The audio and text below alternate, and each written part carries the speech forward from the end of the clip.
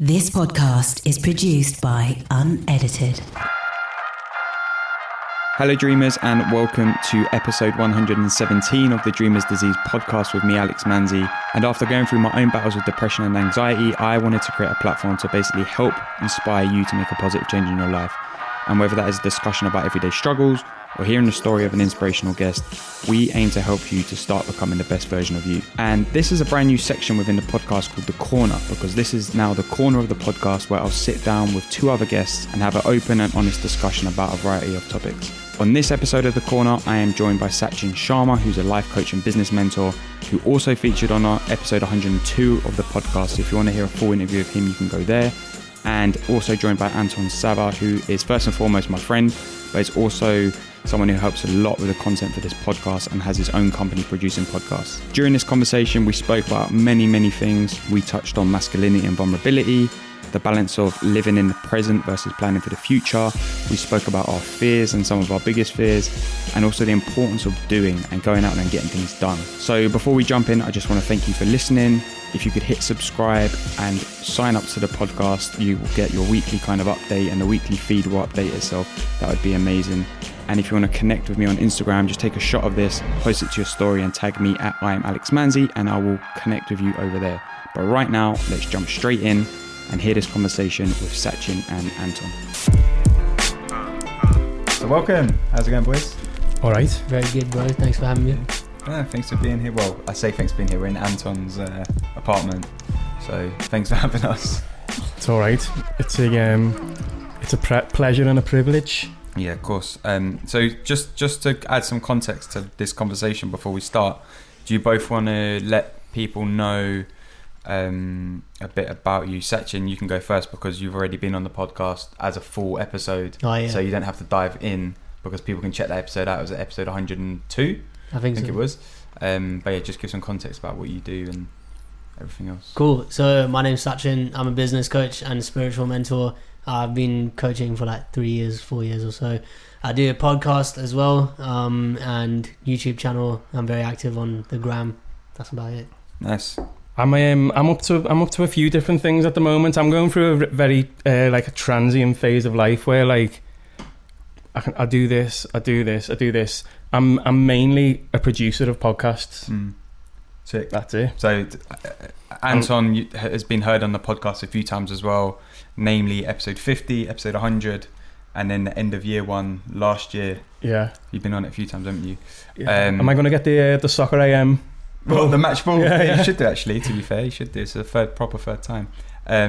But to give some context as to why the three of us are sitting down today is because, as mentioned, Sachin was on my podcast a few months ago. Then Anton was on Sachin's podcast last month, I think it went out. Yeah. I listened to that and I was like, messaged them both. I was like, right, the three of us need to have a conversation ASAP. And here we are. Yes. But yeah, Anton, interesting. I wanted to talk about this because you just mentioned you're kind of like, what did you say, transient? Yeah. How are you finding that? How's the kind of adaptation? Because you were working full time. I was working full time, like selling advertising, did that for like 5 years. That's when I first moved to London, like 5.5 years ago. And then before that, even I had like a proper normal like office job, like the blandest thing ever, in like a, you know, like a business park in Warrington, like outside of Liverpool. It was grim. And then I came to London. Moving to London was amazing, and it continues to be so. But I did, in order to make that move to London, I did have to get another job that was like, yeah. And that was just the way things were. But I'm transitioning. Transitioning now. And what's like how have you found it in terms of A, getting the work, and B, like staying motivated and staying on top of it? Because I know, like for me,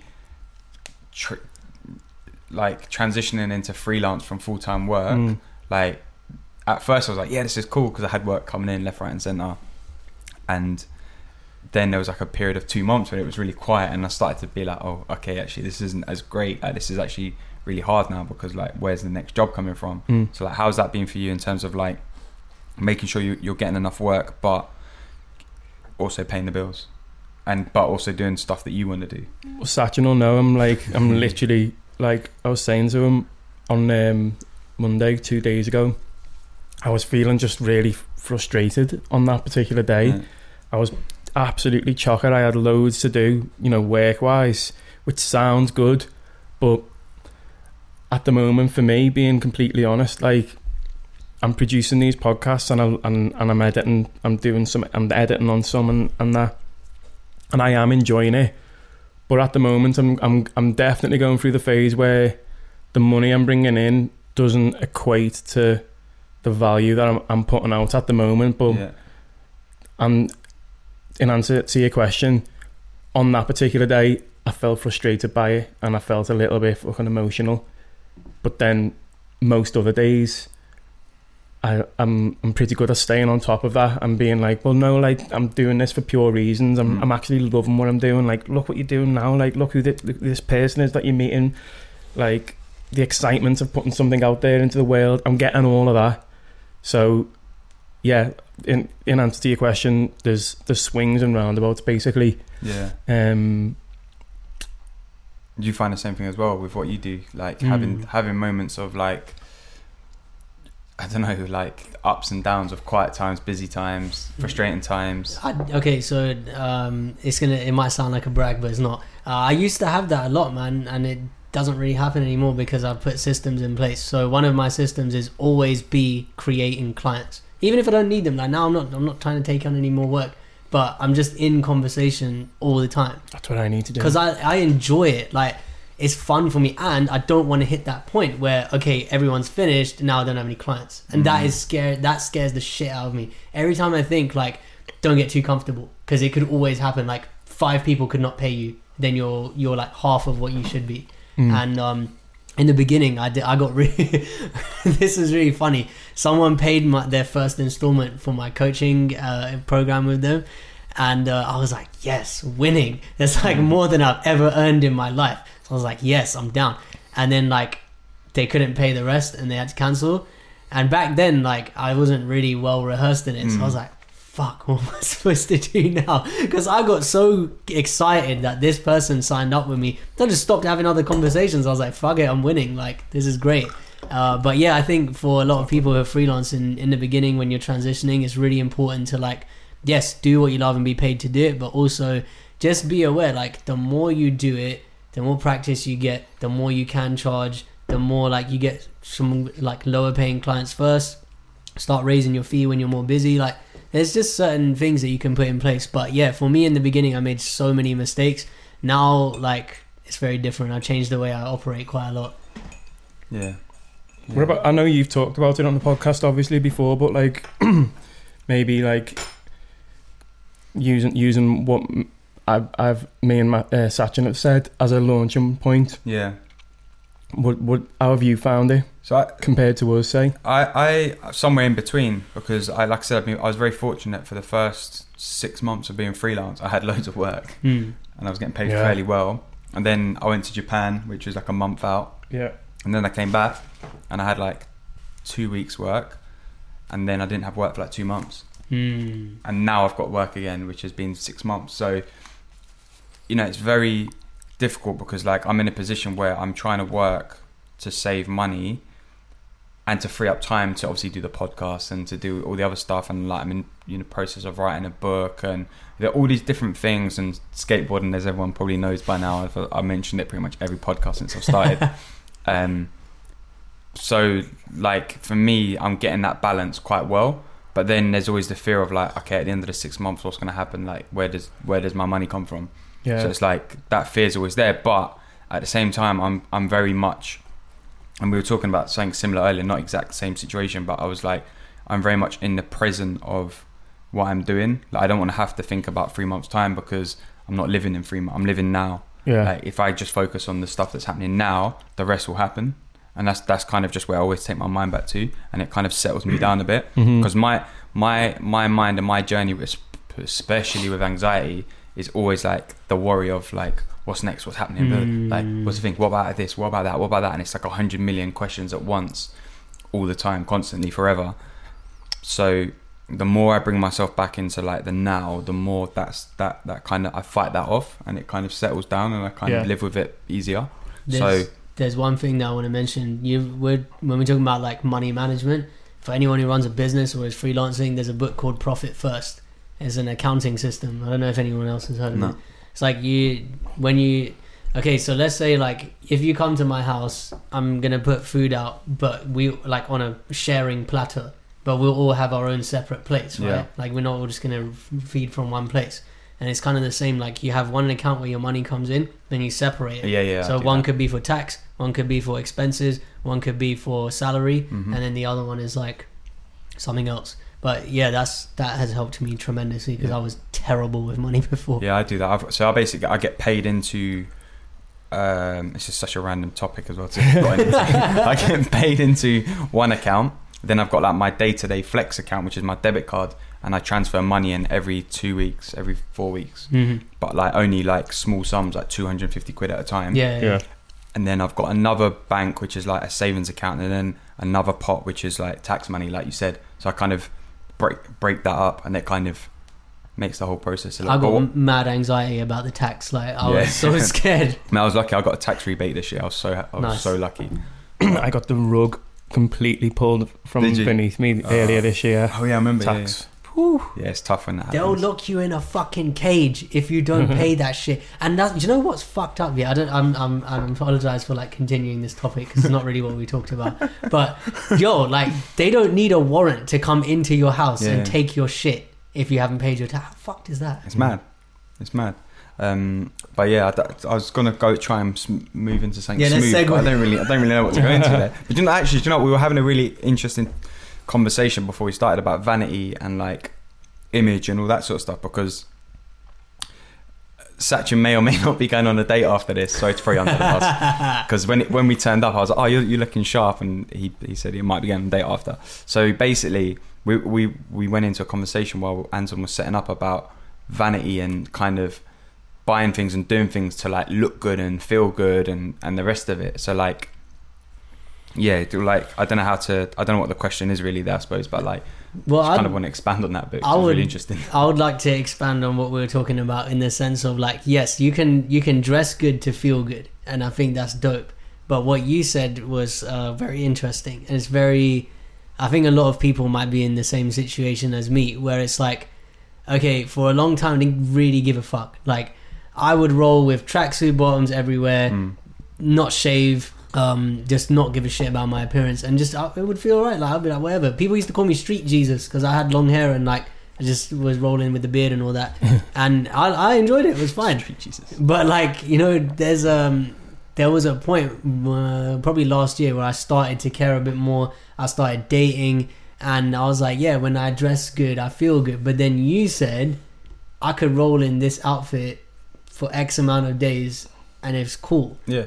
And the difference, like, so yeah, we know it's personal preference, but when is it, the question that I find interesting is, when is it vanity that you're taking too far, and when is it vanity like, oh, it's just basic stuff that I do to take care of myself? Do you know what I'm saying? Yeah. And also like, 'cause the other thing that I threw in the mix was like, is vanity really you're making yourself feel good because you feel like you look good in other people's eyes? Do you know what I mean? Yeah. So it's like, for me, and I'm not saying this is your case, but like, you're dressing well today, for example, because you wanted to feel good and you wanted to look good, but you wanted to look good in the other person's eyes. So you're putting that pleasure in someone else's place, in their power. Do you know what I mean? It's not, you haven't really done it for yourself, but you've told yourself you have.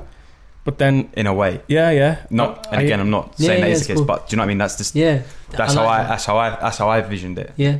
Where do you think like grooming fits into this whole puzzle? Yeah. Because cats groom. Yeah. Cats clean them. Animals clean. All animals groom. Yeah. So like, where does that fit into this conversation? Because maybe that's just our next level human form of fucking grooming, really, innit? Yeah, it's true. But then is it that? Because there's obviously the basics. So I think the question is like, when you're doing something, like, this is the question I used to ask myself, is like, am I actually doing this for me? Or am I doing this because I'm telling it's for me, but it's actually not for me at all? It's for other people's opinion, what I want other people's opinions of me to be. But then let's look at it like performance based, right? Let's say you go to the gym and you're wearing some whack shit. I don't even know what, but like you're wearing some stuff that doesn't make you feel like, yeah, I'm going to work out. For me, I'm gonna put a t-shirt on, I'm gonna put some shorts on, and I'm putting my headphones on, and okay, for me, like I have these bin man gloves. When I put them on, like weight training mode Sachin kicks in. I'm like, yo, I'm here to start putting the UK grime on, Fredo 100, if anyone knows that tune, respect. But that when I get into that frame of mind, then that's a different performance. When I coach, I started doing this experiment, and I put these spectacles on. Oh, you're telling me this. And they're huge. They're like 2 times bigger than my face. But then I'm performing in a different way. When I'm in date mode, like I can go date mode in a tracksuit or in this or whatever, but I'll be performing very differently. So for me, like what I'm playing around with at the moment is alter egos. So one of my things with the grooming is like, which character do I want to play today? Yeah. Do you get what I'm saying? Yeah. It's like what side of you do you want to represent today, isn't it? But that's my whole thing is like, I want to represent all of me as much as I can.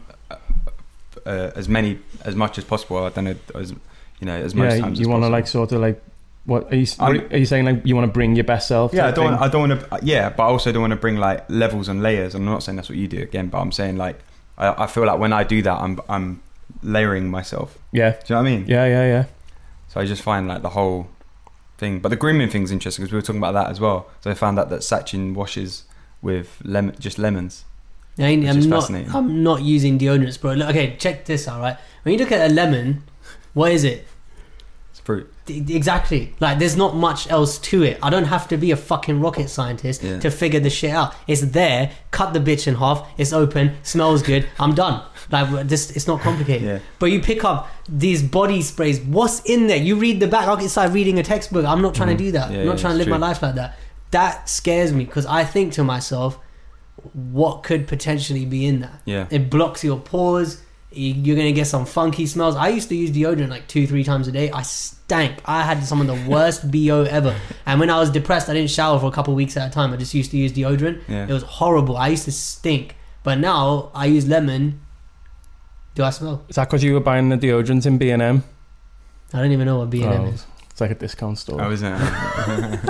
That joke will work in Liverpool. Is it only in Liverpool? Yeah, people will be cracking up over that. But I agree with that in some context because like I've changed a lot of my eating habits in terms of like what I'm putting into my body. I'm a lot more conscious of because like I don't want to be putting chemical or chemically produced products into my body, and it's hard. Don't get me wrong, but like for example, when I take protein now, I bought vegan protein because all of the sources of protein in it come from plants, whereas all of the sources of protein in like your standard whey, golden standard protein, it's all chemicals. And it's like, I didn't want to feel like I was putting chemicals into my body, so I do get that with the lemons, but I've never considered like doing that. I don't call it conspiracy theory because like it gives a certain connotation, but I'm just very wary of things that are condoned by our society. Like, all right, you can go to William Hill and it's not illegal. It's not illegal, bro. It's fine. Don't worry. You can gamble your house away. No one gives a fuck. Don't worry. But no one will bat an eyelid if me, you, and you walked into William Hill right now.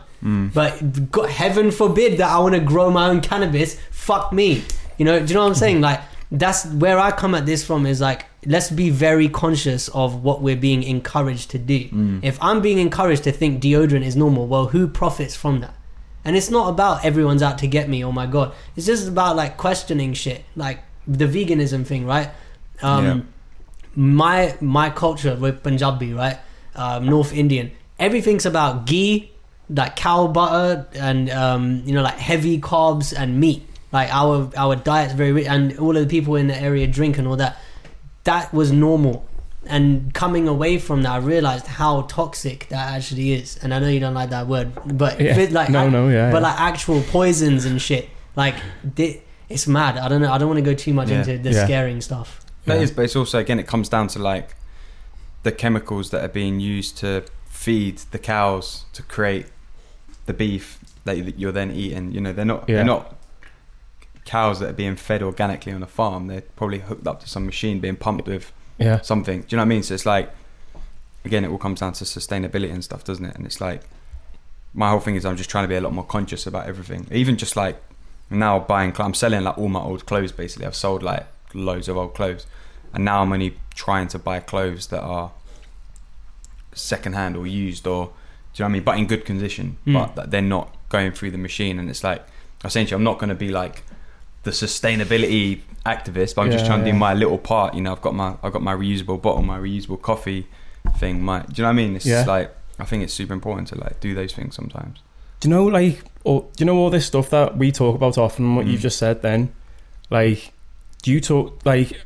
Are there any people that you wouldn't say that to because you just know like it wouldn't wash with them? Like, yes and no. Like some mates, or like I've got mates, but I will say it to them, but they would just like shoot me down for it. And like even my parents to a certain extent. Again, it's like an old school mentality, like Italian family. It's like it just doesn't fly because they just do you know what I mean? So it's like, and it's not their fault. It's the way that they've been encouraged and grown up through society. It's like you have to, you know, if you want to be open to it, you can be open to it. And it's just like I'm open to a lot of things, so I'm just more explorative in my thinking in the way I do things. But look at why that is, right? So someone told me this phrase a long time ago: people change from inspiration or desperation. Your situation, you've had both inspiration and you got to a point where you're like, yo, no more of this.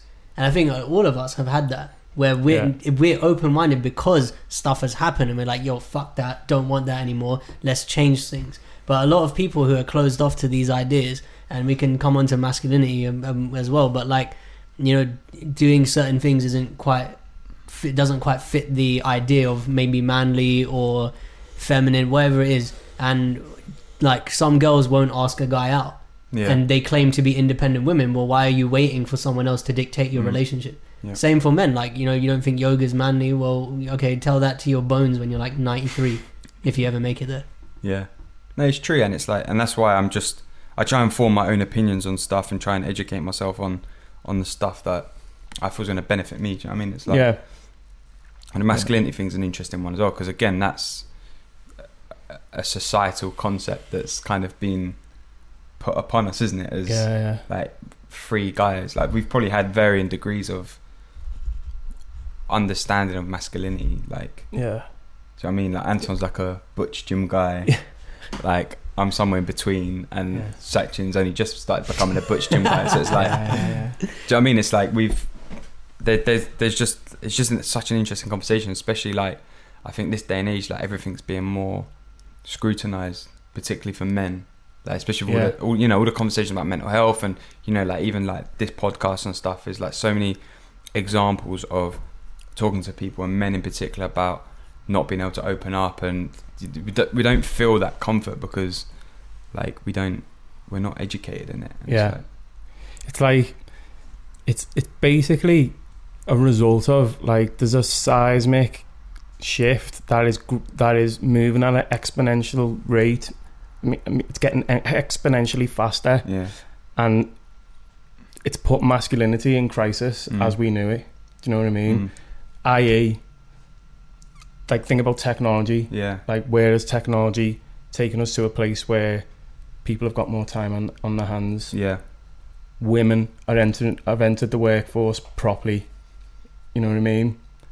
Where does that leave men? The role used to be defined. These are just some of the little things. I've got a real whistle, haven't I? I mean, it's because I've got a gap in my teeth. These are just some of the things that have shifted in society, and I've done for like, you know, let's just say the last 100 years, on a larger and larger scale, at a quicker rate. So like, and because it's constantly changing and constantly developing, that's like, it used to be so much easier to define masculinity and place yourself for most people. So all right, let's just list out a few things, like, just interestingly, like 10 years ago, how would you have defined masculinity? 10 years ago, I mean, not necessarily 10 years ago. I'm just saying, like, what was the definition of masculinity that you grew up with? Like, what was masculinity to you? How much can you drink? How I can smoke you under the table. Are you? I've never been a fighter, but like, you know, how hard are you? And I used to try and be like with the tough guys, because I was like, oh, they're cool. But I think that for me at least back then, it was all about like how much. and I guess like, well, we can come on to what's changed later on, Yeah. but definitely back then that was it. What about you? Yeah, probably something similar. Like looking at like the male role models in my life, like Yeah. teachers and rugby teachers and uncles and what have you. They were like, yeah, like more. I know there's always been different categories, but like they really were like Yeah. generally in the like I was about to say masculine. Yeah.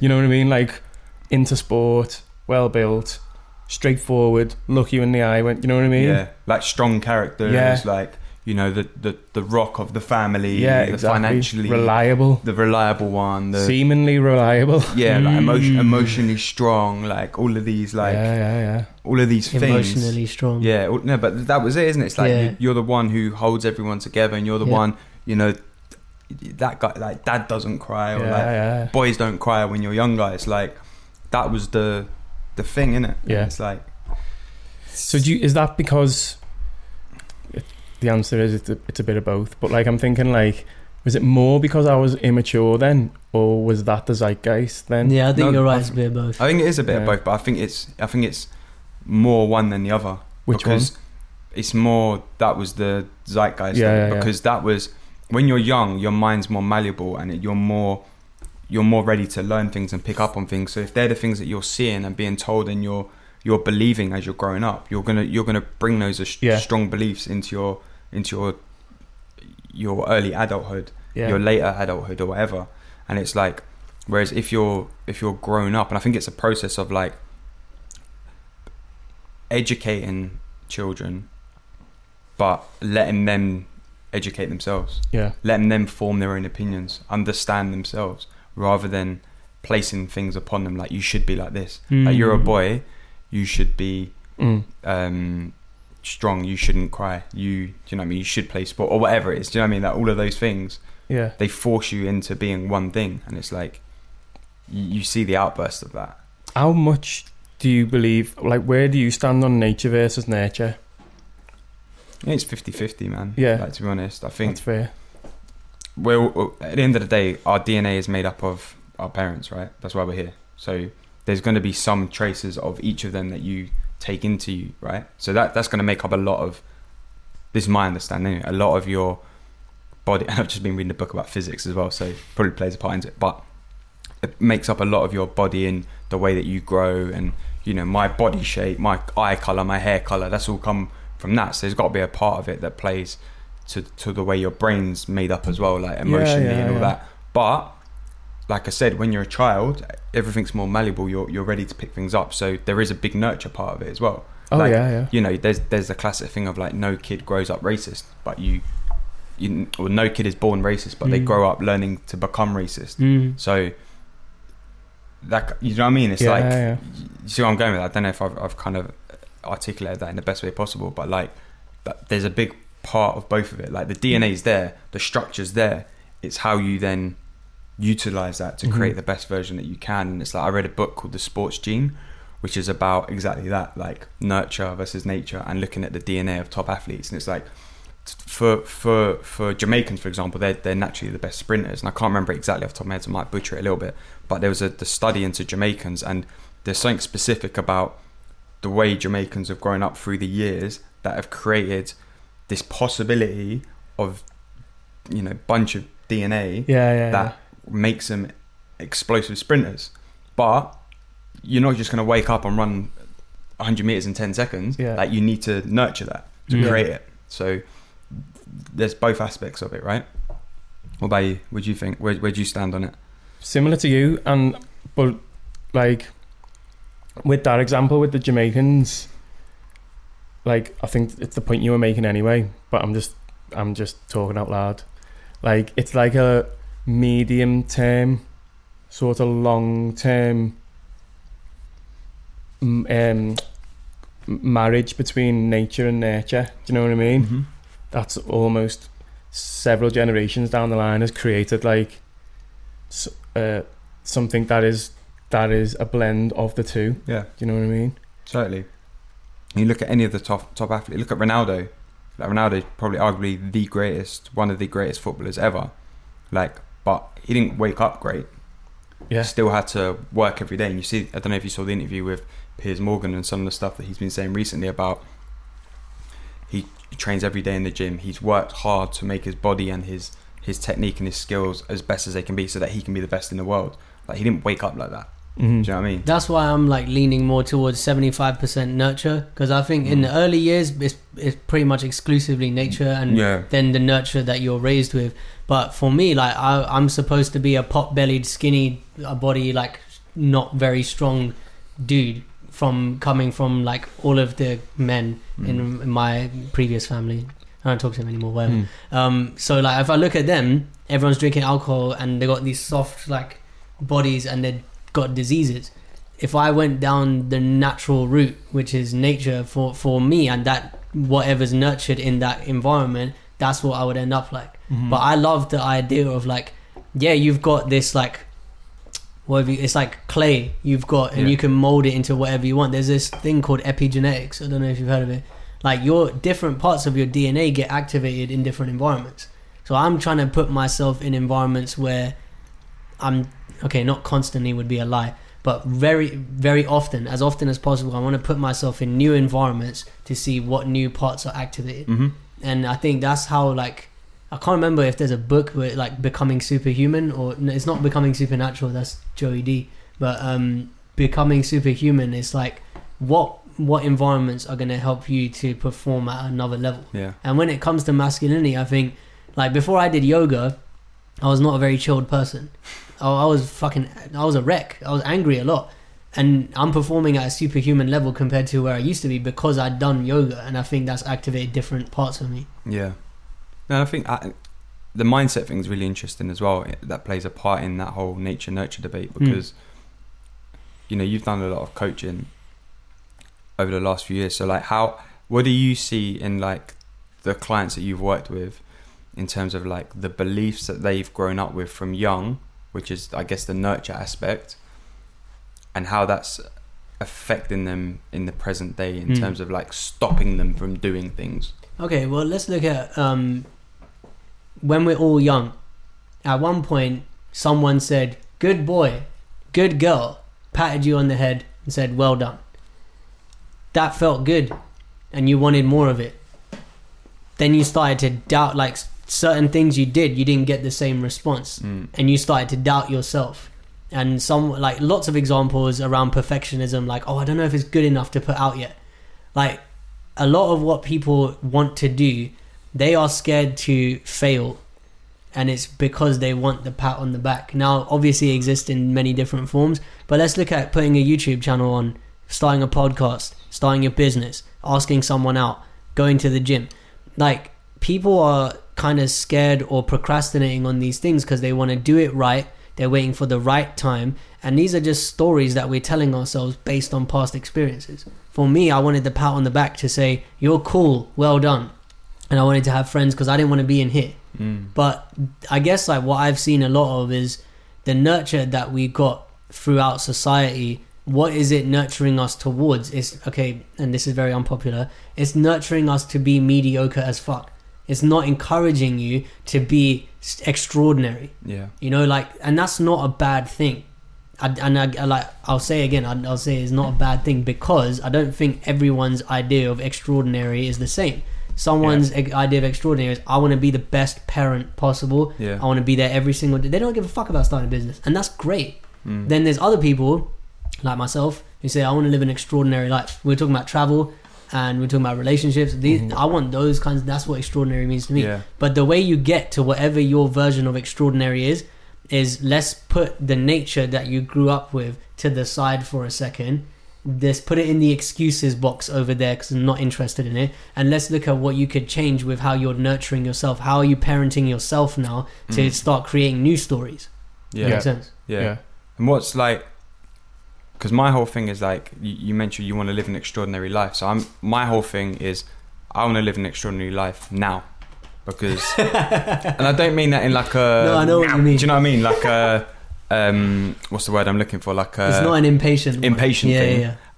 I mean it in a sense of like, I'm only living now. Like the only, like people who, you know, listen to this podcast will know that I'm always talking about trying to be more present and trying to live in the moment, because we only live moment to moment. Like, the start of this conversation doesn't exist anymore, and the end of this conversation certainly doesn't exist. All that exists is the words that are literally coming out of my mouth this very second. Even the start of that sentence doesn't exist anymore.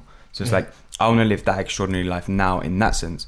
So I've spent a lot of my life saying to myself, oh yeah, if I can do this, then in 5 years I can do that, and then I'll be able to do this and that. And it's just, it's like a constant like trail of trying to, you're always looking and trying to better yourself for the next thing. You're trying to always do this and do that. And the reason I say this is because I had a conversation a couple of months ago. I was chatting to some family in Australia. My auntie was on FaceTime to my mum, and I joined in the conversation. And I was talking about, I want to, go and do traveling and more like next year, etc.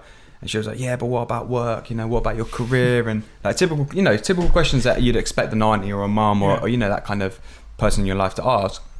And she was like, and then my mum chipped in saying, oh, he wants to live our life, because my mum's like retired, like, and they've just come back from a cruise or something. She's like, he wants to live like our life and have the freedom. And I said, my response was, I don't mean this in a disrespectful way, but like, I don't want to wait until I'm your age to be able to enjoy myself in that way. I want to be able to do it now, because that's I'm living now. Do you know what I mean? Yeah. It's the moment I'm living in is now. So it's like, I want to create that for myself now where I can. So like, yeah, it's just, I just find that a fascinating kind of. I agree. Like, do you know what I mean? And I constantly have this. I have to remind myself all the time, Yeah. right? Because I'll think like I'm on the same page as you completely. But then sometimes when I was talking about on Monday, I was really under the cosh with, I had loads of work to do, and I had to sacrifice going somewhere to do it. And I thought, oh, like, I'm sacrificing that for this. And I was like, it was to go and watch something, and I was like, I'd rather chase my own dreams and watch somebody live out theirs, blah blah blah. And then I was like, but then I had to remind myself, so when I was at my laptop doing the work, missing the thing, I was frustrated, and I had to remind myself, like, there's pleasure in this.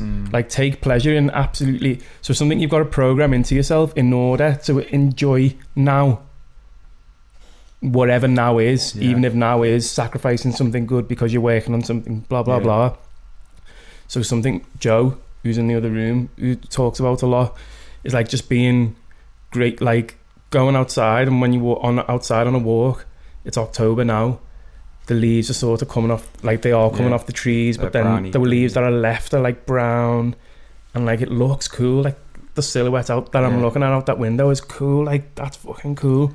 So if you learn to appreciate that, then you are living like a fucking, or you're on your way to living your best life now, as opposed to. Do you know what? That was so fascinating you said that, because two things that happened this week, right? So Monday, I was out walking the dog through the park and all the leaves and stuff, and I was like, oh my god, this is so beautiful, like picturesque, like amazing. And then today, driving here, same thing. I was looking at the trees. Like, I went down this certain street and it was lined with trees, and everything was just brown and green and just colourful, and it looked beautiful. And I was thinking, it's amazing how the two most beautiful seasons, spring and autumn, are the transition seasons. That's a good Whereas point. in life, we don't see the transition as something beautiful. We see it as a struggle.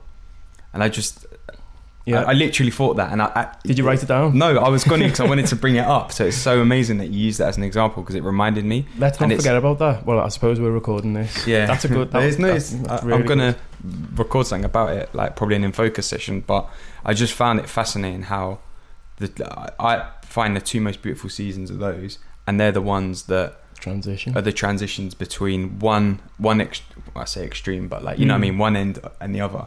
And it's like that thing of yin and yang, isn't it? It's like that constant ever going cycle of like the bad into the good, and then the good into the bad, and then it's like, that's a little I like that, I like that. I feel like that's a real metaphor for like me at the moment. Well, you know what I mean? And sometimes if you can get mistaken and look around during autumn and be like, oh, it's cold, or it's getting dark, or like look at the like blah blah blah, look at the decay, the death on the trees, but if you shift your perspective, appreciate. I love it. Coming, you know, we're talking about living an extraordinary life and decay. Look at it like the old you is decaying and the new you is starting to be born. Yeah. Or like, you know, if you're going into winter, like, let me shed those old layers of me. Yeah. And when we go into winter, I'm hibernating with those parts that I want to strengthen. You know, I'm keeping them surrounded with fat and warmth to keep them going and like to keep them strong. And you're saying your whole thing was being now but not being impatient. Yes, I love that. What I would add to it is, you know, there's this phrase of like, I can't remember it now. It's something like act in minutes or seconds, think in years, and plan in decades or something like that. Something like that. I'm butchering it. But for me, that's how like I gave up 3 years of my life to do my healing journey and to build my business at the same time. And during that time, I did, in the beginning, I'm not going to lie, I looked at it like, fuck, no cinema, no dates, no girls, no friends, no clubbing, no drugs, no watching TV. There's none of that. There's literally just my version of fun now is I'm going to go for a 4-hour walk without eating, do my fasted spirit walk, talking out loud about how fucked up things could have been and how I'm grateful and what that became the new definition of fun. That was extraordinary at that point. Watching fucking Big Bang Theory was not extraordinary. Yeah. And I think like, yes, it's great to be in this moment, enjoy everything fully, but look at where you're going as a result of these actions. I definitely agree with you, bro. I think the only life is here right now. However, it's in balance. You can't keep obsessing about the future, but it's, you know, if you know where you're going, then you don't have those anxieties about, fuck, what's going to happen tomorrow or in 2 years. I like the way we were talking before, and I'm not going to brag too much, but like too much. But the way just a little bit then. The way I'm setting up my lifestyle, like I'm probably going to be, in a couple of years time, I'm probably going to work like 5 hours a week. And then it's going to go down to like 10 hours a month or something like that. And I was telling you about that coach, Taki, who makes like over $1 million a month. The guy has 6 kids and they just travel like permanently, and he makes a video every now and then, and he does live streams with his groups. I don't know if I want to get to that point because you have to hire a lot of people and there's a lot of headaches. But for me personally, it's like, I love what I'm doing now. This is the happiest I've ever been. I'm in my prime for like every area of my life. However, it's not good enough. And I don't mean that in an unappreciative sense or like I don't like it. I just mean like I can do so much more. It's like, you know, with the gym or with skateboarding or with like running. This isn't your fastest. This ain't your best performance, but we're getting there. Why are you more conscious about what you eat? It's because your performance that you want to put in, and obviously the other stuff that comes with it. Like for me, if I perform at a certain level, yes, I can take care of certain things. It's nice to be able to take care of my family a little bit, but at a certain other level, I can start doing what I do for my family for strangers. And putting systems in place, like let's build a wellness center that's free. Everyone come through. I'm going to pay that money to the government anyway. Why not just give it to society in a better way? But also, it's like, I think, using the skateboarding as an example, right? Because obviously it's quite relevant to me, but like I know that I want to kickflip, right, as an example, but I can't. And I know that I'm not going to be able to go out there now on the skateboard and do a kickflip. But I know that if I put in the effort every time I'm on the skateboard to learn it, eventually I'll get to that point. And I think a lot of the reason why the skateboard content, and this is going to sound really weird, but the skateboard content in inverted commas that I put on my Instagram does so well is because people find it really fascinating in watching the progress of it. Because I talk a lot about progress in my mindset and my life, and you know, I'm posting quotes and I'm writing stuff about it all the time, but no one has seen that evolution apart from me and, you know, the people who have been close to me in that period of time. And the first thing you said to me when I turned up outside was, bro, your skateboarding's come on so much. And I was just like, oh, cheers, man. It's like, I think people seeing a physical example of that present, slow, ongoing progress is a really good way to digest it for yourself. And another example is like going to the gym. It's like, I could say, I want to go and bench 100 kilos. I can't. But if I go to the gym now and I bench 40, next time I might try 45. And if I do 45, next time I might do 50. And then eventually I'll get to 100 without even really thinking about it. But if I go to the gym now and say I want to bench 100, it's not going to happen. So it's about focusing on what you can do in that moment at that given time to get you to where you want to get to. And there's, you know, I've always said there's nothing wrong with having goals and a picture and a view and an idea of when you want to get where you want to get to. But when you get there, it's not going to be how you pictured it. So you might as well just focus on everything that's here and now. Yeah. Yeah, they say that you got to appreciate to appreciate the destination, you got to enjoy the journey, or you have to appreciate the destination, you have to go on the journey. Do you know what I've noticed though? The journey is the destination. Exactly. Yeah, bro. Like that's why I love, like, you know, if I fuck something up, and I do regularly, like my coach encourages it, and I love that because like it's you know, like if you're walking your talk and you're doing stuff like this, your whole life becomes a living expression of what you're about. And now when I meet people, I was on the train, and this girl was reading Freakonomics, and I was like, man, when I read that book, I was in like such a different state of mind. And she was like really into it, so I didn't talk to her. But you know, it's just like I was looking at that like an analogy of like, yes, I'm watching other people around me develop themselves, and it's because I'm on that path. And that's one of the things about being on a journey. It doesn't matter what it is. But, you know, if you're bettering your health, bettering your career, bettering your relationship, it's something that you're progressing towards. You start to see signs around you. Like, I never would have met you guys before because I was a hermit. I was just sitting in my house like, but, you know, the journey has shown me like everyone around me is trying to do the same thing. It's really encouraging. Yeah. What about... So something that I've discovered about myself recently is the fear of success. I'm not. I can't understand that. Why? I just can't. It's not. I don't disbelieve you or anything, but I just can't fucking. I can't. No. I just like. All I'm saying is, I don't know what you mean. Like, what do you mean? I don't even know what I mean, but I know that that's what I feel. It's mad. It feels mad to say it out loud because it's like you're daunted by like being busy. No, thing? I don't know. I just feel like I've got to a stage, right, where I have figured out that what I do is I do something, I get good at it, I enjoy it, and then I get to a point where I go, I don't want to do this anymore, and I almost run away from, not run away from it. That's extreme, but I then divert my attention to something else. So. And I think a lot of that is down to maybe like a commitment issue. Yeah. You know, in terms of like a commitment to being attached to something. Like I spent a lot of my time working in social media, not wanting to be known as the social media guy or like the one extra social media guy. And it's like I didn't want to have that attachment to myself, which is why ironically this podcast now exists. Yeah. But I just feel like that there's a part of it that is that, and it's like there's some sort of fear of success of like wanting. I don't want to be too good. Like you even said it earlier, you don't want to be that tacky guy. You don't want to be that successful. Not right now. But the thing is, like, I used to have this, and I say used to. I don't mean like it's completely gone. But I look at if I was in tacky shoes now, I'd shit my fucking pants. I would cry. I would be like, I ain't going nowhere. Fuck everyone. I'm not doing anything. What the fuck is this? Because it's too much pressure. Yeah. But then if you look at what is fear of success? You're projecting. So let's just come back to here. Is it happening right now? No.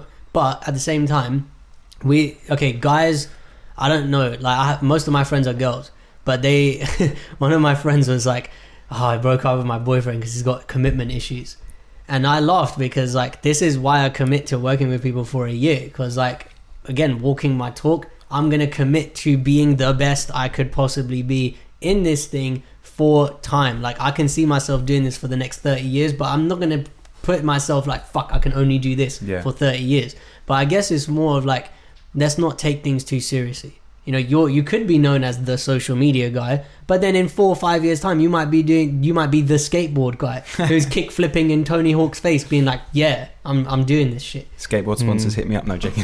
You know, it's the thing about like, yes, if we project and we think like, oh, is this me? You know, we're attaching ourselves to an identity constructed around certain ideas of success.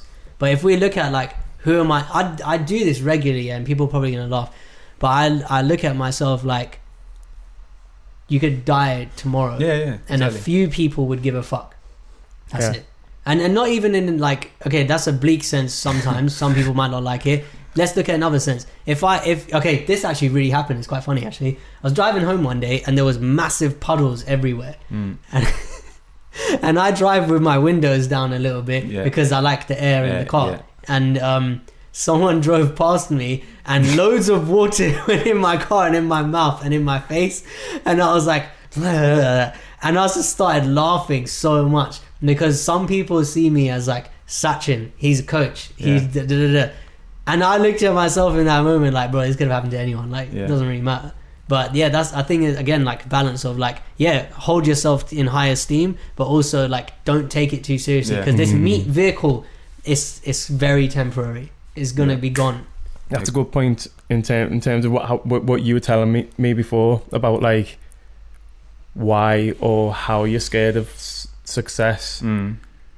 It's like if you make sure you don't take things as well as taking things, it's an equal measures of both, but just always make sure you just, soon as you start, this is what I do as well, soon as I'm going about things and maybe I'm with, making podcasts or whatever, recording them or editing them, maybe I've done a few fucking sick things in a row, like over a sustained period of a few weeks, and I'll have to check myself because I'll start thinking I'm sick. Do you know what I mean? I'll be like, no, you just have a bit of humour. Do you know what I mean? Like, and I think that's a really good way to guard against ever getting to the point where you feel like the next step or the step you're at is too much, overwhelming. Like, it's grounding yourself, isn't it? In a way, like bring yourself back to like just check yourself, humility and stuff. I think that's why it's nice to have idols. Like, we could look at these podcasts that are out there, or we could look at Taki, or we could look at athletes, whatever. I like to regularly check myself and put myself in certain other shoes. Like Beyonce's been singing since she was 5. I haven't been doing my thing since I was 5, so it's illogical to compare my journey and hers. But if I look at it in another way, like she did it since she was 5, and look where she was when she was like 19, 20. And then now look at me where I'm here in that same frame of time. I could be somewhere not similar, who knows. But yeah, I think humility and being grounded comes with like you guys were saying, check yourself. But I think everyone should consider their death on a regular basis. Like there's a Chinese philosopher, I can't remember if it was Confucius, every day for like a couple minutes in the morning. It's Confucius, I think so. Yeah, he would contemplate his own death and the brevity of life, and looking at himself like, this bitch is going to be over very soon. I don't think he ever said good that. idea. Was it Confucius that had the guy that used to follow him around to tell him, like when he'd walk through crowds of people and they'd be like, oh my god, you're amazing, you're this, and he'd have someone behind him saying, you are just human. Really? That's Confucius? dope. I can't remember. It might be one of the Stoic philosophers. He also did this. Okay, I don't know if it was him. I've read this book on Stoicism. It's called The Daily Stoic. I don't know if you've heard of it. I'm reading it, Bro, so basically like this got me to really humble myself in a really short period of time, because every time I was taking stuff too seriously, like being a victim or whatever, this like idea of like, okay, yes, things have happened, things are gonna happen, whatever, you don't know, but the only thing that you do know is you've got agency over this vessel, and how whatever you decide to do is gonna construct what happens around you. So like, I could come here and get completely drunk, wasted, and just like make this podcast terrible. Or who knows, it could be fun, whatever, but that will create certain results. And if I come in here and don't say anything, and you guys are like, Sachin, why aren't you talking? That will create other results. But that's that whole idea of like, whatever you do with now will determine what happens later. That's what I was saying about the vortex thing with Abraham Hicks. I feel like I'm talking too much with this. No, I don't want to take over. No, it's good. But yeah, man, like that whole idea of what you do with now, it puts so much power in your hands, and that's what took away my fear of success, because I don't have that yet. Like, I'm not there. I'm here, and I have like some dogs, I have some food, I have water, I have clothes, I have shelter. Like, just looking at what's around me right now, what's at my disposal right now, that's what helped me to like humble and be like, I'm not doing what Gary Vee's doing yet. What's happening right now is where he was about 20 years ago. And can you explain the vortex thing again? Okay, so Abraham Hicks. You didn't hear this, did you? No. Yeah, it's interesting. Abraham Hicks talks, and I'm probably going to butcher the analogy because I watched the video a long time ago. So they talk about this concept of the vortex. Whatever you want to create, let's say this plate is the... Sorry.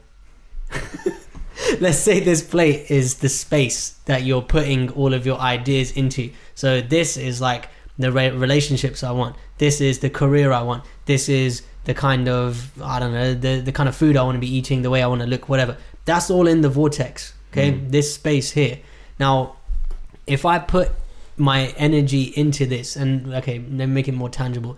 If I start creating future plans and put them into this space, this is not a physical space, but it could be. It could be a vision board. It could be like an Excel spreadsheet, whatever you want it to be. For me, it's more like I do write stuff down and I put it into this space. But this space exists in the metaphysical sense of space too. So it's in our minds.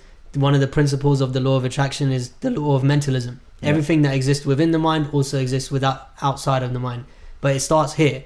So you create this vortex in here. Let's refer to it as the space. You create this space in your head, then it starts to be put out there. And like I use the example with, let's say you want to date someone who goes to the gym, has brown curly hair, green eyes. You start putting this into the vortex and you start going to the gym yourself. You start, maybe you put it on your vision board like an actress or actor, someone that you like with those features. Sounds like you were describing me then, to be honest, mate. Well, we might have that conversation later.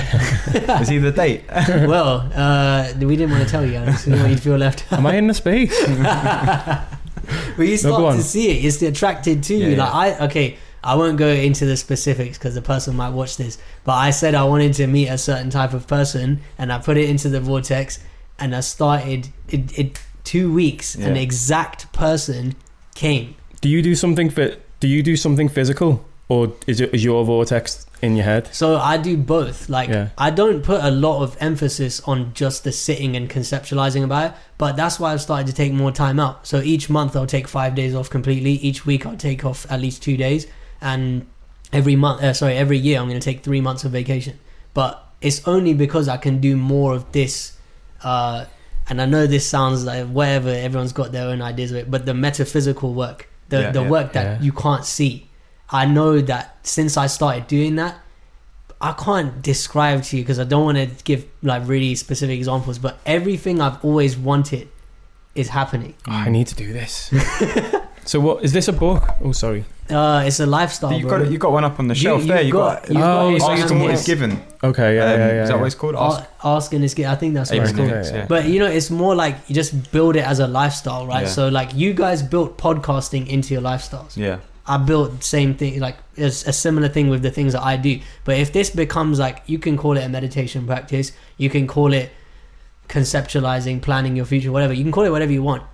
But just putting things into this space inside you, and then having like, maybe it's a vision board, maybe it's a conversation. Like for me, I'm being coached very regularly, so I get to keep putting things into this vortex and acting on them at the same time. But that's these two things are equally important. You gotta have an idea and you gotta work as well, and then combine the two. Ask and it's given. That's basically the concept, how I understand it. And it's also like, so like next year, I said to myself, I want to spend more time traveling, I want to podcast, and I want to continue to, go through this process of writing a book and skateboard more.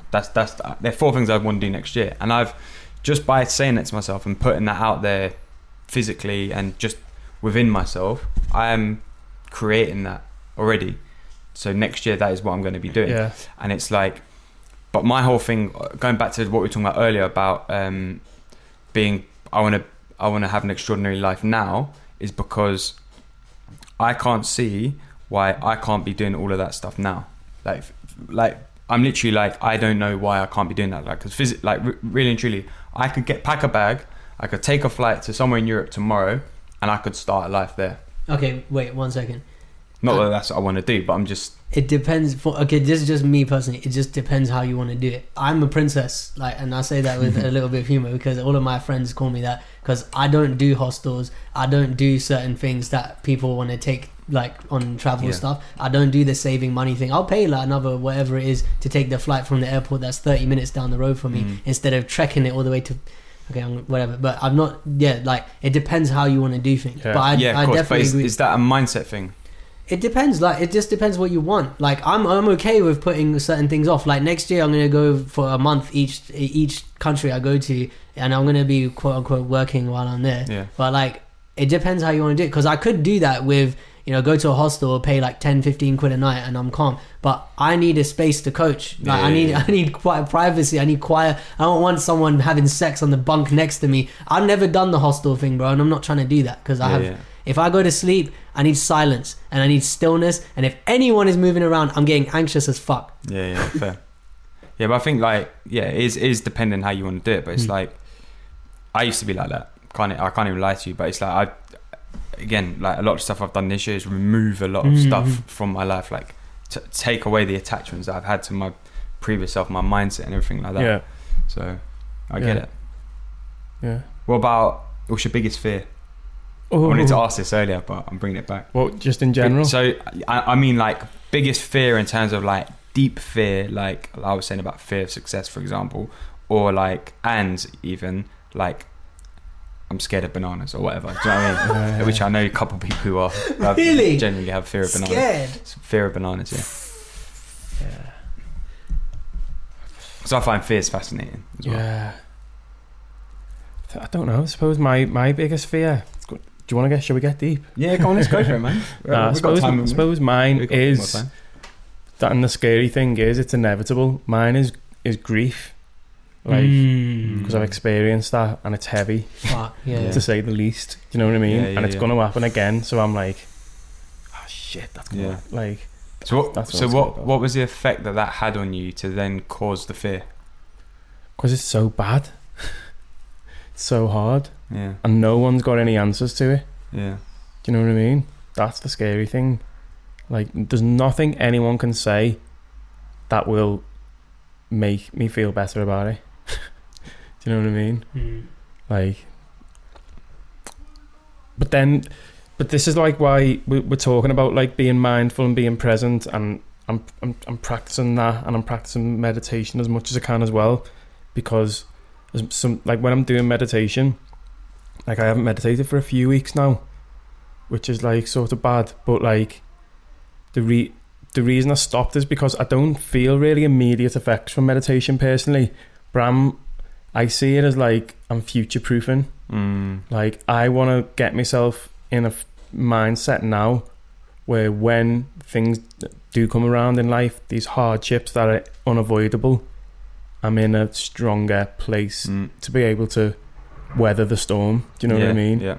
So that's my fear. And as much as I was probably being a little bit bleak and saying like there's nothing anyone can say to make you feel better about it, you can future-proof yourself, and a lot of the stuff we've talked about this afternoon is part of that. Living in the present, being happy with now, whatever now is, being accepting it and being happy in it. Yeah, but I think a lot of that is touching what you were saying about the meditation. You don't feel the immediate effects, but it's like you don't feel the immediate effects of anything really, like that's going to benefit you long term, because that's not how it works. Like you don't go to the gym and do a set of sit-ups and you wake up the next day and you got a six-pack. Do you know what I mean? But if you did that every day for 5 years, then you might have a six-pack, but you're not going to see the benefit straight away. And it's the same. That's the thing I think with meditation and a lot of these mindfulness practices, with people expect to feel the results straight away. Like I speak to people about meditation, they're like, oh, I just can't do it, man. Like there's just too much going on in my head. Like it's just that I can't.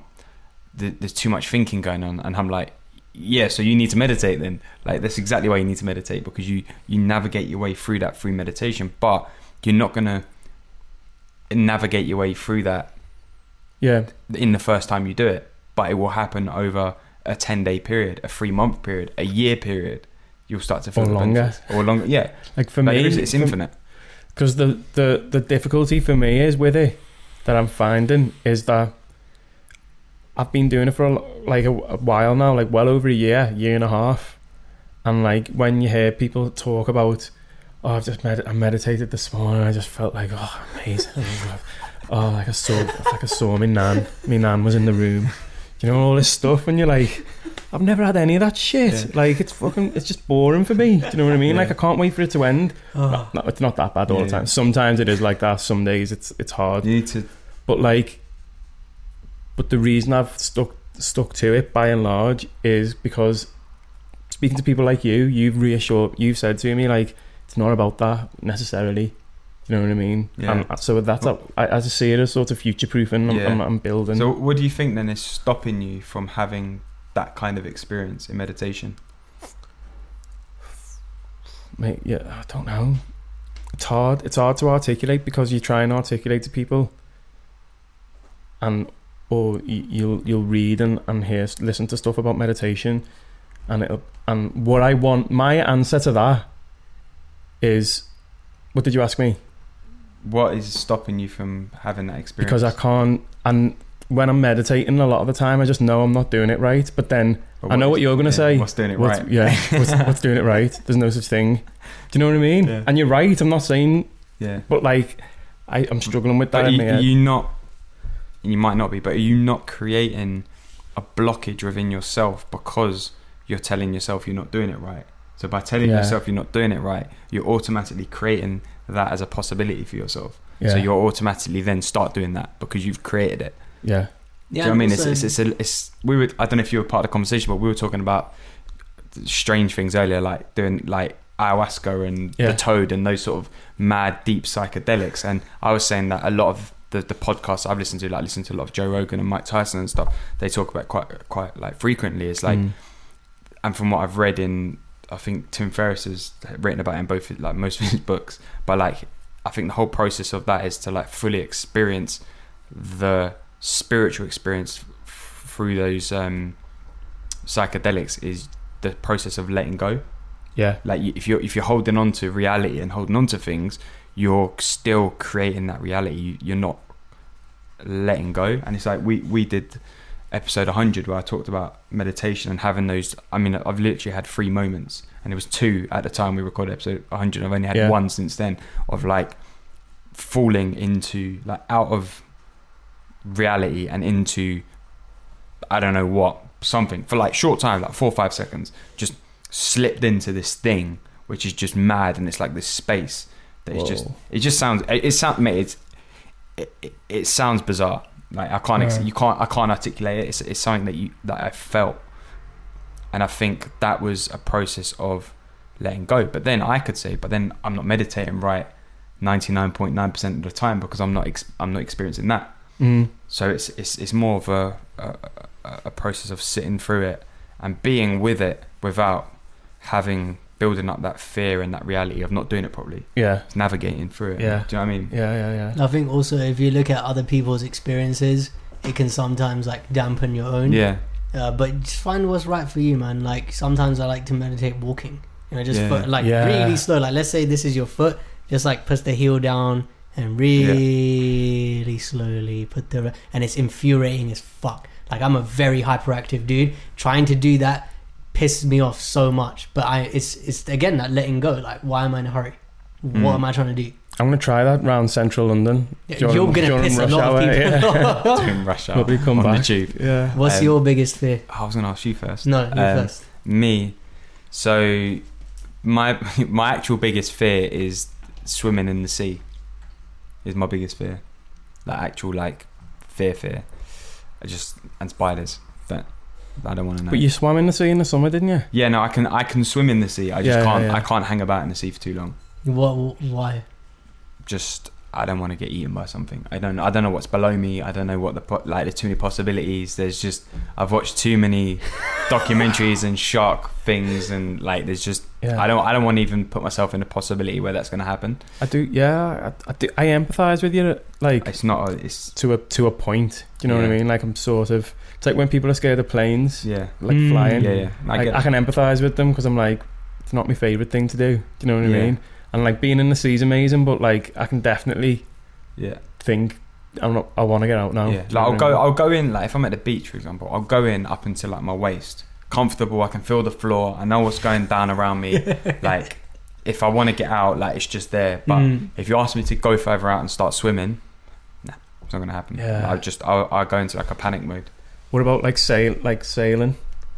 Yeah, I don't mind being on a boat. Don't you? Yeah, and I don't mind being on a boat, jumping into the sea and then getting straight out. I can do that, but I can't be on a boat, jump into the sea and swim about in the sea and splash about and have a conversation while we're both just floating about in the sea. I can't do that.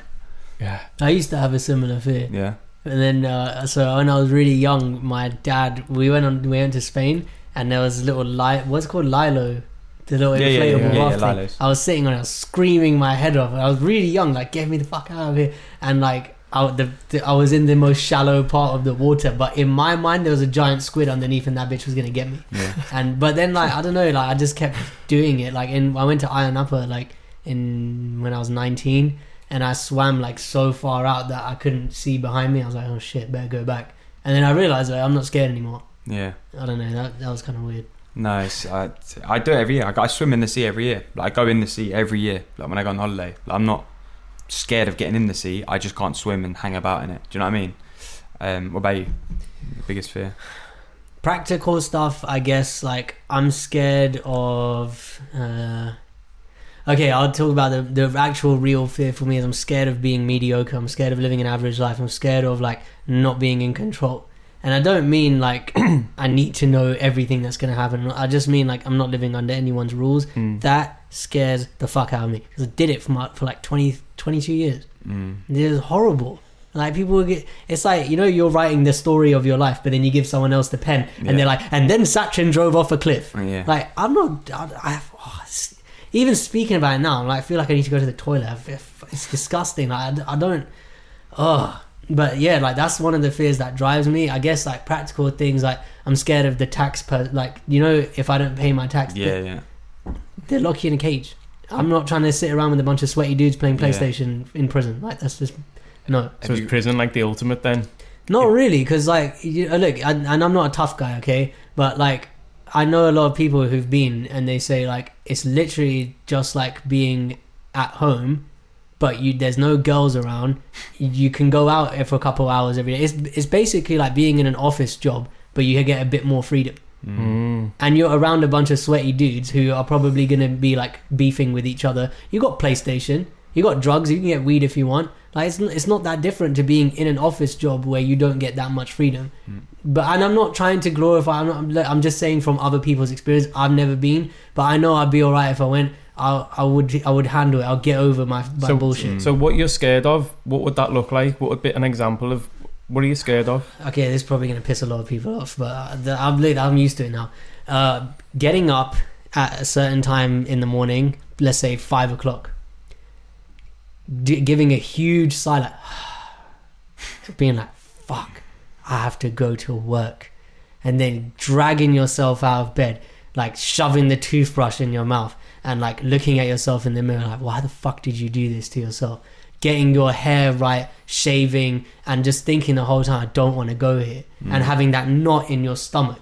And then eating your breakfast in such a hurry where you're watching the news or you're watching some bullshit on TV and you're like, what? You're not even thinking straight. You're in a haze. And then you drive to work and you're like stuck in traffic. By the way, I did all of this for like 3 years. And like, you're stuck in traffic. You're getting pissed off with the people around you. You're not being kind to anyone. You can turn up the music or you can listen to something to distract yourself. And you sit in the job. You got back problems from the chair. You got carpal tunnel from the keyboard. Like, everyone around you is giving meaningless bullshit conversation about the printer needs more ink. Sarah's going on holiday. Can you cover? Like, and you're just watching the clock counting down. Time is my greatest fucking asset. I should not be trying to waste that shit. I should not be trying to kill that bitch. But I'm looking at this clock thinking, can't wait till it gets to 5. Then it got evening. Oh, I'm sitting in traffic again. Then I come home. I barely got enough time to eat, watch a bit of TV and go sleep. Then all I'm looking forward to is the weekend where I'm getting out of my mind wasted. I did this for so long. And if I ever had to go back to that, I wouldn't kill myself because I know I could create a new thing again, but that just scares me so much because I've seen what it does to people. You know, like, everyone I left behind is doing that, and they told me I was stupid because I left it behind. And that, there's so many problems that come with that. Like, before I left my job, my manager said, if you don't go, I'll suck your dick. And I was like, she was really hot, okay? It's not about like demonizing the person, but look where that's coming from. She's fucking bored at work. The relationship is shit, and the boredom kicks in. Hey, let me just hit on this young dude, and they're sleeping with each other and all the politics and all that. No, I don't want that. That's average mediocre bullshit. I'm not having it. Nice. That's how I feel the same. Yeah. I'm like going back to the start with like the phase I'm in at the moment, where I'm making these podcasts and I'm living this life, but like I'm scared of that as well. I'm like, it's like, because sometimes say like I'm waiting on some invoices, you know what I mean, and I'll be like, and there'll be a job there that I could do and like I could apply for and get, but it might be full time, and like I will get those split seconds where should I just do that? Do you know what I mean? I still have my mail subscriptions to like guru.com or something. Every week I'm reminded, hey, by the way, Sachin, we're still here for you. Yeah. We got you, don't worry. Yeah. We'll pretend it didn't happen. You can come back. I'm like, oh fuck. Yeah, I still get jobs from Indeed, Yeah. Yeah. like for like what I used to do. Oh, Do you know what I man. mean? Oh, I've unsubscribed all of those. I think it's a good motivator. Yeah. Like for me, definitely, because I can get complacent quite easily. And when I see that, I'm like, whoa, wait, no. Yeah. So what's been the biggest thing that you've let go of this year? Alex? Yeah, go kick on. us off? You start, because Oh man. I don't know what you mean.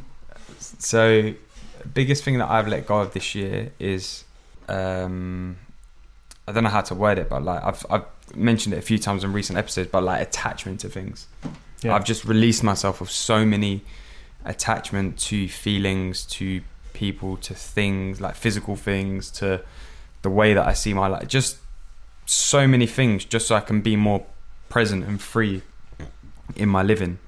And yeah, it's beautiful, man. It's Well tough. It's been tough. Like, it's been Yeah. tough, but like, and you know, I've had times this year when I'm like, man, I don't know what's going on, but that was my autumn, bringing it back to the beginning, you know, going through that Yeah. process of like shedding leaves and stuff to then to hit the winter, to then go through the blossom, and you know what I mean, it's just that cycle. And I think that's the other understanding as well. It's not saying that I've let go of it, it's saying that I've learned is like the way that life is cyclical, and we live in an ever-changing, dynamic, moving, like, now.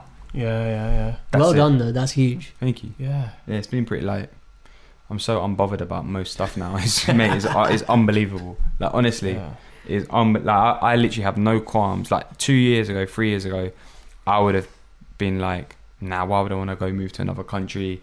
Like, but literally, I'd have no qualms doing that tomorrow. Like, honestly, I'd be like, yeah, cool. Someone's like, oh, let's go to, I don't know, France for a month, and we'll just see what happens. No plans, just go. I'll be like, yeah, cool, let's do it. At the end of the day, I what I've figured out is, like what you were saying earlier, Sachin, is like I will always create something for myself out of a situation. Yeah. Going back to you in prison, you know what I mean? It's like, and that's the truth, because that's the way that I've led my life, and that's the way I've built my life up, and that's the way that I've educated myself, and the things that I've tried to understand and learn, so I can apply that to most situations.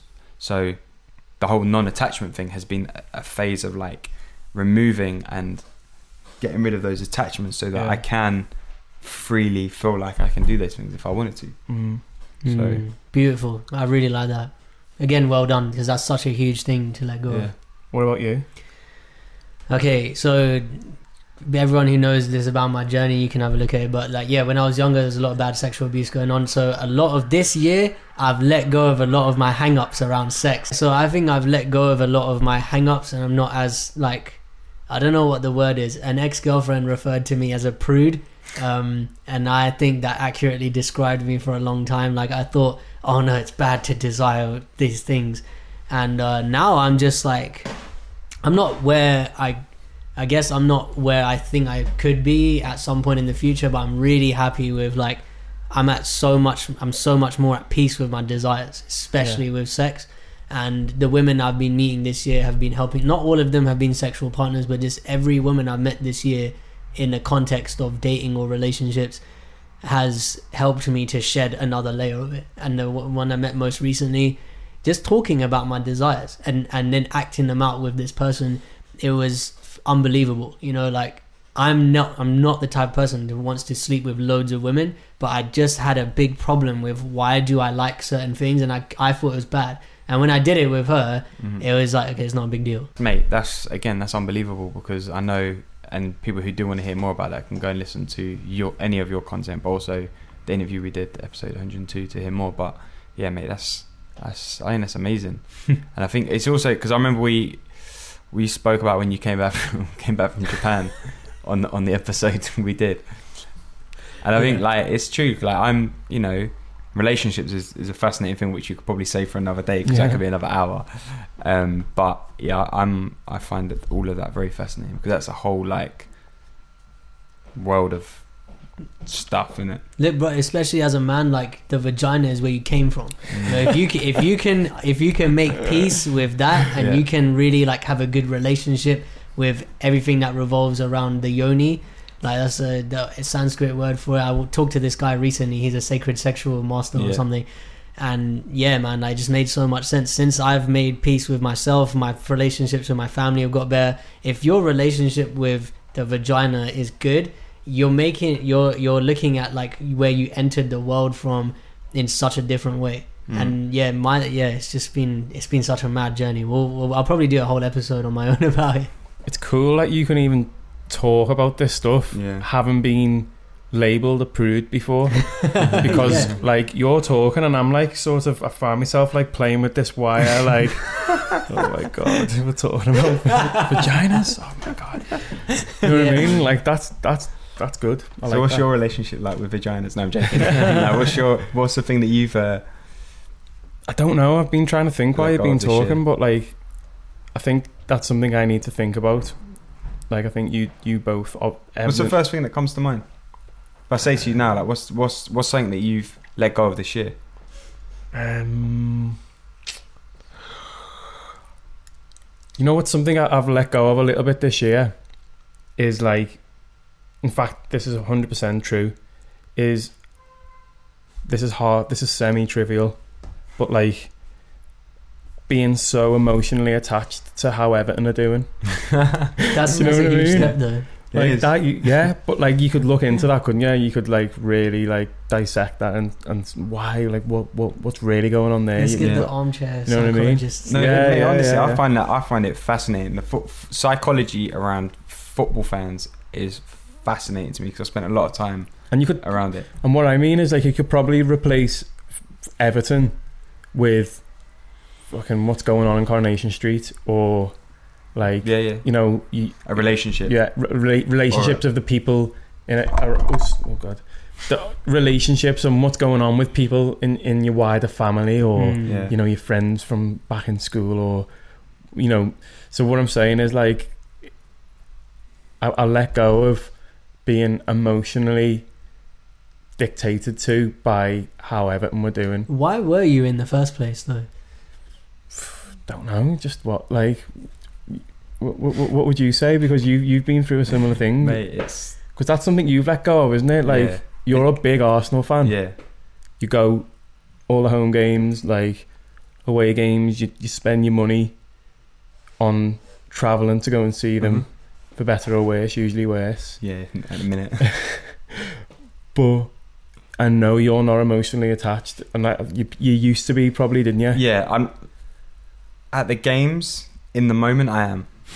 Of course, I'm not sitting there like... Yeah.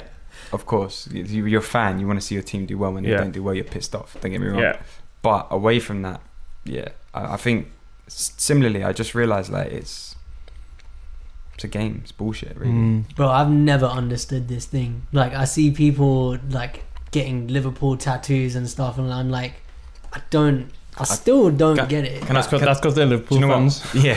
No, the only way I can describe it to you, right, is conversation I had when I was in Brazil when I was 18 with someone, and football in Brazil is massive, right? Yeah. So one of the guys I was chatting to, I remember this conversation so vividly. This is how powerful what he said is, because it stuck with me this long. He said that the only love of his life is his football team, above everything, anyone, everything. And I was like, why? And he was like, because he was like, my football team are always going to be there in my life. They're always going to be there. He's like, my mum, I love her, but she's not always going to be there. God, I love God, but God may not always be there for me. My football team is always going to be there. What?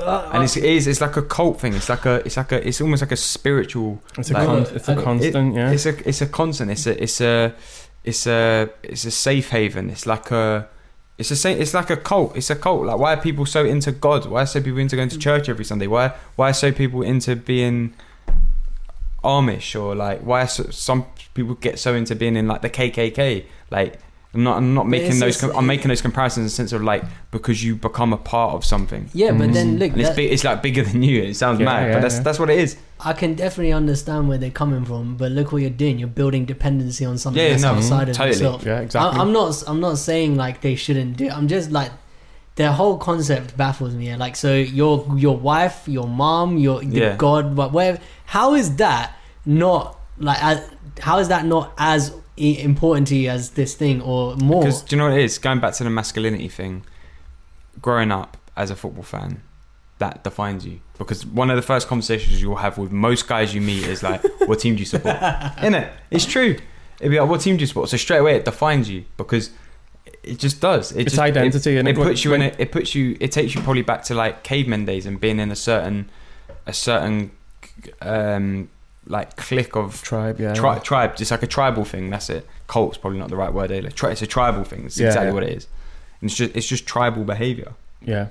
It's nothing more, but you get fully into it. But your relationship is like you need. This is why I brought this up. Like, that is something I have let go of and got on top of. So like, you were talking about being an Arsenal fan, and during the game you're like, you're emotionally committed.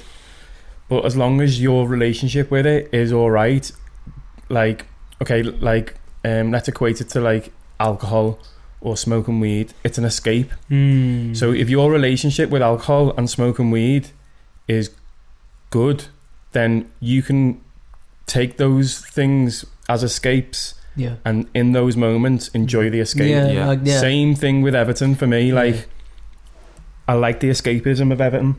When they're playing in the middle of a game, I'm like, I'm loving it. I'm lost in that. But in the past, my relationship wasn't as strong now with it. Like, there used to be the escapism of during the game. Then there was well after the game, depending on how they did. Was which way things could go before the game.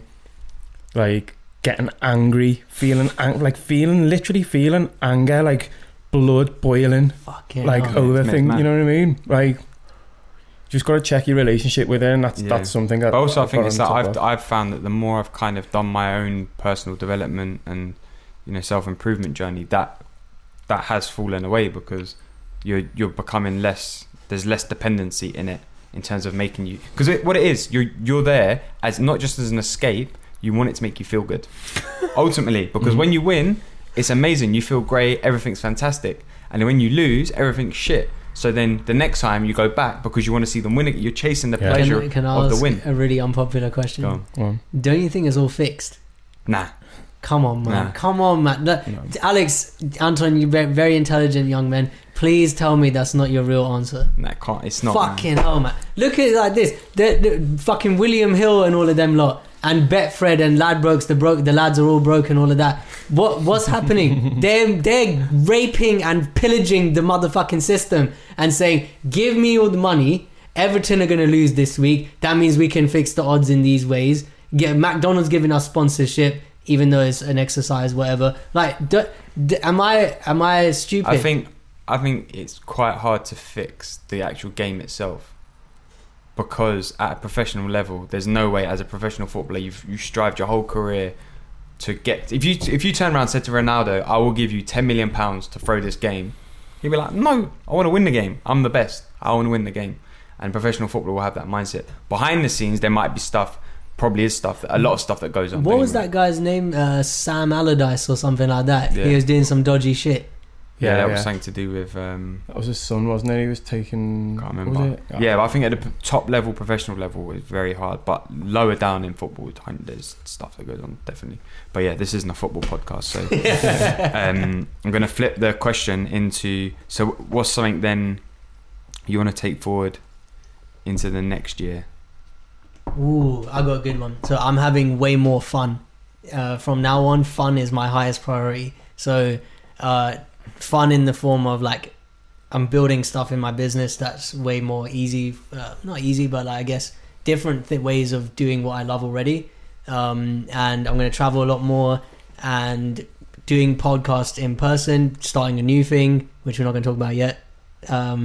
Yeah, just like way more fun. I think that's something I'm focused on. Nice, I like that. It's good. Yeah, I need to address the balance between the work that I'm doing and the value that I'm getting from it. Do you know what I mean? Like, is it making me feel super excited? Is it giving me the funds that I need? Yeah, that I literally need. If it's not doing one of those two things, I'm going to be looking at that. Yeah, I'm chasing more. Take that a level deeper. What do you want to create for yourself through doing that? Because that's very like face value. Yeah. I want to, like, you know, when you get that feeling where it's like you're really excited, and you're like, excited is the word that comes to mind at the moment, like, because you've either done something great that everyone's about to see or hear, or you're about to do something that's out of your comfort zone but is sick. Do you know what I mean? I want more of that feeling. I want more of that feeling. Nice. That's what I'm after. What about you, Alex? Mine would be create more freedom in my life. I don't mean freedom in terms of like being free, but I mean freeing myself to have more fun, to be more creative, to do more things, to try new things, to meet new people, to whatever it is. Just that sense of freedom. And what would allow you to create that sense of freedom? Will allow me to create fun. It's true. No, it's fun. Like, it's like a sense of like, it's present. It all comes down to me to like being more present. And I think creating a sense of freedom for yourself ultimately brings you into the present. And I think that's, for me, super important next year, because I've spent many, many years of my life not doing that, and I want to start creating it more. So that's definitely the big one. That's beautiful, man. Thank you. Well, guys, that's been a fantastic conversation. We'll have to do it again. I feel like we've got more to talk about. So much more. So much more. We should do this regularly. But yeah, like for anyone listening who wants to find out more about you guys, where can they catch you online? Where can they find out about your stuff? Sachin, you can go first. For me, it's 3 words: spoon of consciousness. Search that in Google, you'll find me everywhere. I'm most active on Instagram. DM me if you got a question or if you want to say hi. Anton? Me, that's again something I'm like I've literally had hours worth of conversation with Sachin, like, just the other day. Like, I need to build a presence. Do you know what I mean? But do you? So, like, do you, or do you think you do because that's what society deems you should be doing? Well, yeah. Well, I'm talking specifically about like Tuesday night. So Tuesday night is just a concept at the moment. It's in the Vortex, and it's basically my podcast production entity. Yeah. Do you know what I mean? But then I'm picking holes in everything you're saying. It doesn't already exist. You're already operating underneath that name, from a business point of view, and you're producing podcasts. Yeah. So it exists. But I just think it'd be a good idea for it to have like at least a social presence, like social media or website. Yeah. Cool. Nice. So you have to get on Wix. So where can people find you then? They can't. No, they can't really. Yeah. Like, I'm on Twitter. If someone wants to follow me on Twitter, it is BNLMYO. Nice. All right. See, that's the answer to that question, isn't it? What about you, Alex? Where can people find you? I am Alex Manzi on everything: Instagram, Twitter, YouTube, I think. But Instagram's where I hang out the most. And you can obviously listen to the podcast Dream is Disease on most, not all of them, most, because some don't apparently like the podcast, I don't know why, podcast platforms. Nice. Beautiful. Cool. Thanks, guys. Thank you. Gracias. So there we have it, guys. I hope you enjoyed that conversation. There was many, many hilarious moments and just random offshoots of topics, but I really enjoyed it, and I hope that you did. I feel like there's a lot of value in there, and I hope that this new feature within the podcast, this corner, is going to bring a lot of value to you, as well as, the InFocus session and as well as the interviews that I'm going to continue to do. Hopefully we can bring some more value and some more inspiration through these discussions. So as ever, if you want to connect with me, you can hit me up on Instagram at I am Alex Manzi. I always enjoy connecting with you guys there and continuing the conversations. So thanks again for listening. Until next time, I will see you then. Don't forget to go out there and chase your dreams. This podcast is produced by Unedited.